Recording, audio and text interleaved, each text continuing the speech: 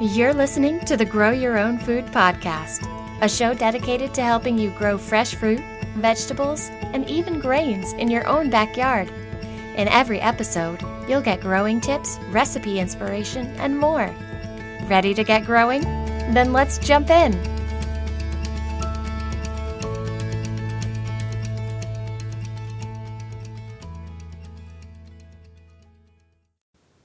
Hey friends, and welcome to episode 85 of the Grow Your Own Food podcast. I'm your host, Shauna Smith, and today we are talking about how to grow quinoa. Like I said at the end of the last episode, quinoa is a superfood. It's really, really good for you, but there are a couple of other really, really good reasons to learn how to grow it, in addition to the fact that it is a superfood. Also, there are some really helpful things to know if you're wanting to grow quinoa, especially if you're setting about growing it for the first time this year. So we're going to dive into all of that in the coming minutes, but first, a word from our sponsor. So I feel like the term superfood gets thrown around a lot these days. Like, what the heck does that even mean? In the case of quinoa is very high in antioxidants and nutrients like vitamin B6, iron, copper, thiamine. It's also really high in fiber, and it's a complete source of protein. It has all of those amino acids. It has like a complete amino acid profile that, most vegetarians or vegans, since they can't get that from eating meat, they end up a lot of times eating quinoa to get enough amino acids and protein in their diet. But in addition to quinoa being a superfood, like I said, there's some really, really good reasons to learn how to grow it. Number one, it's really expensive to buy, you guys. Like, I feel like it's getting less expensive now that it's becoming sort of more popular. And especially if you buy it in bulk. Like, if I am not growing it in my garden, like I just don't have room for it that year, or I don't, feel like dealing with it that year, I buy it in bulk at Costco. And I have found that that's the most cost-effective way of buying it if you eat a lot of it. But it's still kind of pricey. So it's good to know how to grow it. And it's also really, as long as you know the tips and tricks, the ins and outs of growing it, kind of like most things, it can be pretty easy to grow. You might get the idea that it's a fussy crop, and there are, a few watch outs, but it's heat tolerant up to temperatures in the triple digits. Quinoa can handle the hottest Midwest summers, in my experience, as long as it gets enough water and proper support, which we're going to talk about here in a second, but very, very doable. It's just, there's some things that are nice to know ahead of time that can help you prepare and give you a better shot at success. So let's go over the very first thing, and that is that rabbits like baby quinoa. Rabbits like everything that is a tender, young green, that's freshly sprouted out of the ground or freshly transplanted outside. Rabbits will eat your quinoa. Once it gets bigger, once the plant gets bigger, it tends to get a lot more sort of rough and woody and definitely not as attractive to rabbits. So once they get to, I would say, 12 to 18 inches tall, you don't really have to worry about protecting them or covering them. Rabbits will leave it alone. I don't really have a ton. I have some deer in my area, so I don't really know if quinoa is a worry with deer. It's a grain, so if you have grown grains before, like corn or things like that, and the deer bother it, then I would assume that the deer will come and eat your quinoa if given a chance. Otherwise, I really haven't noticed an issue with other pests. They don't really seem to attract any sort of beetles or bugs or caterpillars, anything like that, at least not in droves that made me notice it. So it's fairly trouble-free once you get past, the tender green stage that would interest rabbits. The second thing that is really handy to know about quinoa is that it looks a lot like a common weed, and that weed is known as lamb's quarter. Some of you, you may be herbalists or budding herbalists, and you know that lamb's quarter, while yes, is a weed, it can have some really helpful uses in your herbal medicine cabinet. But to most people, lamb's quarter is a weed, and it is amazing how much lamb's quarter and quinoa look alike. Not that surprising, given that they're cousins. They come from the same family of plants. But when you're first learning how to grow quinoa, you need to keep really close tabs on where you planted it, especially if you sowed it directly in the garden. And be careful not to accidentally pluck it out in a weeding frenzy thinking that it's lamb's quarter. I make sure to mark my rows of quinoa with string, typically, that are tied around posts in a line so that I know if it's not along this line of string until it emerges and I can tell the difference, then I know it's a weed. Probably the easiest way to tell between lamb's quarter and quinoa is that lamb's quarter, their leaves tend to be sort of fuzzy. If you look at them from a little far away, they almost look like they're covered in some sort of powder, whereas quinoa doesn't have that look, and it doesn't have that sort of fuzzy feel to the leaves. Third thing that's really helpful to know is quinoa seedlings are super flimsy, and it's astonishing once you actually get them to grow successfully. And these stalks are just monstrous and heavy.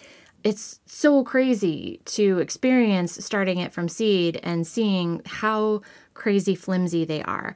At first, the first time I tried to grow quinoa, I sowed it directly out in the garden because those were the directions on the seed packet. I did not have good luck with it. When I sowed it directly out in the garden, it took a beating from the spring storms and the wind, and it didn't survive. After that, I tried starting quinoa indoors first, giving it a decent amount of time to get bigger, then hardening it off, and then transplanting it outdoors.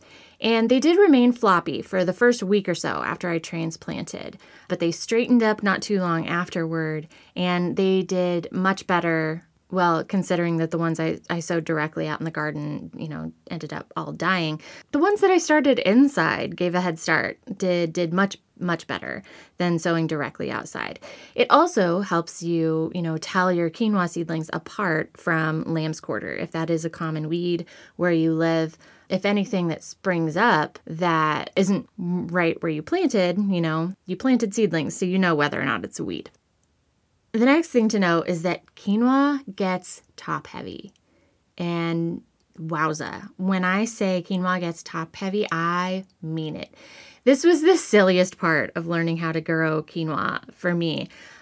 My quinoa gets 6 or 7 feet tall. And once the seed, I would say bushels, for lack of a better word. I can't think of the technical term right off the top of my head. But once the seeds start to come in, those actual grains that you harvest, the plants themselves, the stalks, get very top heavy. And it's really easy for them to get blown around a lot and sometimes fall over and uproot themselves. The stems are fortunately pretty flexible, so they typically don't snap.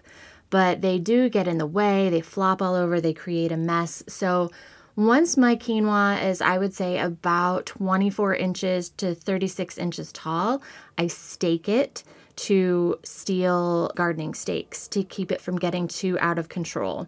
I definitely recommend doing that. And I would also recommend hilling the soil up at the base of the plant, just to help make sure that the roots have plenty of soil there to grow into, grab onto, and even the bottom of the stem has a little bit of support from that extra soil. But really, staking, even if you do that, I think is going to be necessary if you're growing quinoa. I don't know how they do it in big commercial operations. Maybe they just let it flop all over the place because, they don't have a tomato bed right next to it that it's invading and they don't really have to worry about it as much. But if you're a home gardener and you're kind of trying to grow quinoa in a small-ish space or a space that's near other beds, you are going to have to put a decent amount of work into keeping it under control. Next, be patient when it comes to harvesting. So you'll notice quinoa starting to change colors sometime in August, I would say, but it's got a long way to go from there. The colors will deepen and become more vibrant. So they'll start to fade from like green to like a pinkish color, and then they'll go kind of like full on like red and orange, like maple leaves. It's very, very pretty. But the seeds usually aren't ready to harvest until around the first frost, which for me is around mid-October.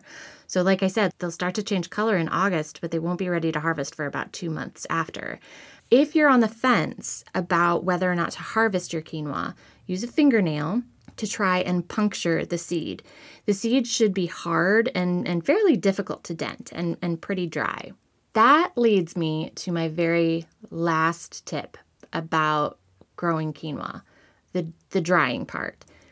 Drying out your quinoa can be really hard depending on where you live, and it has caused me some heartbreak in the past when I didn't know this and I didn't have a process set up for it. So if your quinoa has kind of started to dry out on the stalk and then you get hit with a bunch of damp fall weather, that seed can start to do one of two things on the stalk. It can either start to sprout right on the stalk, and it will, and it looks like a big old Medusa head on your plant. It's really freaky looking.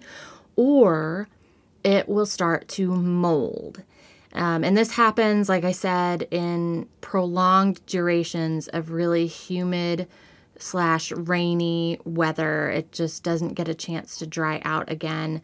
The sun doesn't come out for 3 to 4 days at a time. And things are so persistently damp that mold has a chance to take hold. And once those seeds start to mold, I'm sorry, I wouldn't take a chance with it anyway. They're just not safe to eat. So once it gets to like late September, mid-September, late September, so about a month after they start changing color, I do everything I can to, one, watch the weather really, really closely.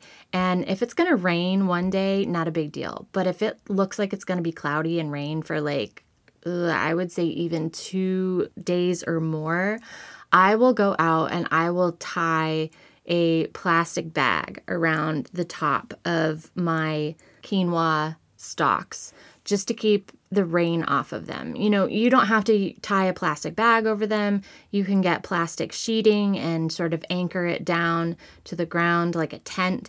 If you're bending the stalks over in order to do that, it's honestly not that big of a deal because, you know, as long as you're not uprooting them in order to do that, like I said, the stalks are really flexible and you just need to keep them in the ground long enough that the stalks finish out, you know, drying. So once it stops raining, once that really wet weather has moved off, you can uncover them and they should dry out pretty quickly since they didn't actually get, you know, doused with rain. But you don't want to leave that plastic covering on there all the time because then it can get too hot and kill the plants. So is it a lot of work if you live in a place that typically has really damp, rainy fall weather? Yes, I will admit, if you're growing quinoa, the drying out part is kind of a pain in the butt. If you don't want to do that, if you don't want to dry the seed on the stalk, honestly, you don't have to. Once the seed has turned that really vibrant, bright red or orange or deep brown that I talked about, you can honestly cut them down, bundle them up, and hang them upside down in your garage, in your basement, just somewhere that is dry and has really good air circulation. I wouldn't bundle them up very tightly. You want, you know, enough air to be able to move through the sort of seed bushels, and you don't want that humidity to build up, which can still happen even if it's in your house. If you have a dehumidifier, if you want to hang them upside down in a room with a dehumidifier, that works really well. I would also, if you're going to hang them up in the house, I would put some plastic sheeting or some sort of pan or something underneath the quinoa stalks to catch the seed if it starts to dry and just naturally fall off the stalk, because it will.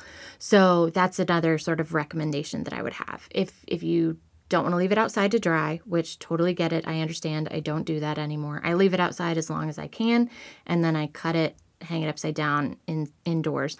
Just make sure you're giving it lots of air circulation, dehumidifier if you have one, and putting down some sort of plastic sheeting or something underneath to catch the seeds that fall off. Of course, there's the whole sorting through the seeds and winnowing and everything like that, and everybody's going to have their own processes. Typically what I do is I set myself up in front of a box fan and I rub the seeds between my hands, and as the litter kind of like rubs off, falls out of my hands, the fan will kind of blow it out into the yard. Again, a very time-consuming process when you're growing grains at home. That's why a lot of home gardeners choose not to do it. And also why I tend not to grow quinoa every year. It's really only if I have the energy for it, if I'm up for it again. So be aware that that's also going to be something that you're going to have to take time to do. But yeah, hopefully, you know what, if you're interested in growing quinoa, those little tips will give you a little bit more confidence going forward. In the next episode, I'm going to be talking about what to plant in a culinary herb garden. So I love to cook. Love to cook. I can't get enough of it. It has made me it's always made me happy. I started pretending how to cook when I was a baby. When I was like 1 year old, my mom has a picture of it actually. I would sit on the kitchen floor. She would give me a wooden spoon and a pot, and I would pretend to cook while she cooked dinner. And it still makes me that happy, albeit I usually have a glass of wine with me, but it still makes me very relaxed. It makes me very happy. And I love going out to the garden and snipping off some fresh herbs, or snipping off from the pots that I have overwintering in the basement to put in dinner. They are fresh, they are homegrown. I know exactly what went into them. It's just the best experience, and they smell so good. So even if you don't have a whole lot of space, like let's say you have a balcony garden, I would so recommend you planting a culinary herb garden. And in the next episode, I'm going to be talking about sort of my top herbs that I feel like you should plant in a culinary herb garden and why. So that's what's on deck for next week. But until then, thank you so very much for listening. I'm so very excited. It's March, and daylight savings, if you're in the US, is not very far away. And I can go running outside in the evening again, and I can spend more time in the yard. I can't wait. I just cannot wait. And we'll be there soon. So I hope you're happy and you're healthy, and I'll talk to you guys next week. Thanks for listening to the Grow Your Own Food podcast. Visit beeandbasil.com for helpful how-to articles, images, and recipes.